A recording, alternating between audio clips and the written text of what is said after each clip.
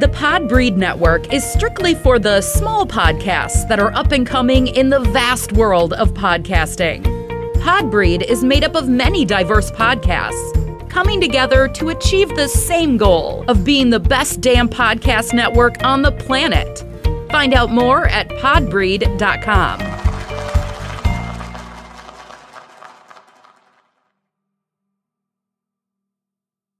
You're now listening to the female-hosted podcast, Drea's Point of View. All episodes are 10 minutes or less, 3 days a week.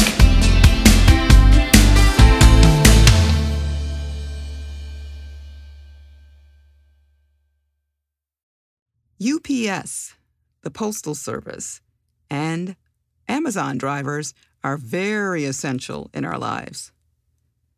Not because they get us our packages in all types of weather, but because none of their trucks have AC, and I thought it was important enough to do an episode about.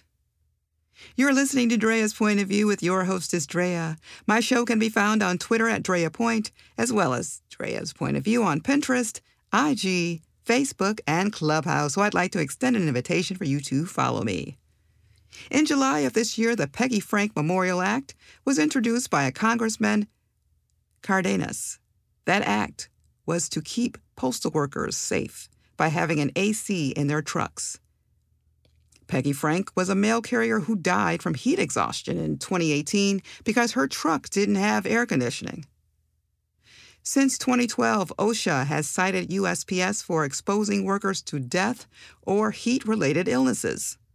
Last year, the Postal Service announced that they would buy over 165,000 trucks over the next 10 years. The Peggy Frank Memorial Act will mandate AC in the USPS trucks in 3 years.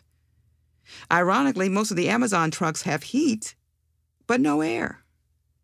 As much money as I know Amazon makes, I know they shouldn't be without air. Currently, UPS has no plans to put AC, and their workers have to submit a request to have a fan. They do invest in programs to educate employees about the effects of hot weather. One program is called the Comprehensive Health and Safety Process for Management and Workers to discuss safety issues. UPS has a Teamsters union, with the package division being the largest collective bargaining agreement in the country. Their contract expires in July of 2023. Aside from AC, some of their requests are an ice machine at every UPS center, fans in every truck, and protective equipment like cool neck towels. As far as FedEx, 1/3 of their trucks are air-conditioned. If they're independently owned, AC isn't necessarily available. About 70% of the Postal Service is without air. By 2023, the new Oshkosh Defense trucks will be battery electric and have AC and airbags. They will also have emergency brakes and front and rear collision avoidance system. What can we do? Aside from signing the petition at change.org, offer your delivery carrier, if not your mailman, a bottle of water. I'm here 3 days a week, but you can also catch me at RTC Radio on Sundays, Thursdays, and Fridays from 5 to 7 p.m. Eastern.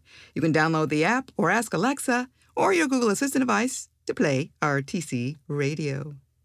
Thank you for listening. This has been Drea's Point of View. Leave a review, tell a friend, and make sure you subscribe to Drea's Point of View. Until next time.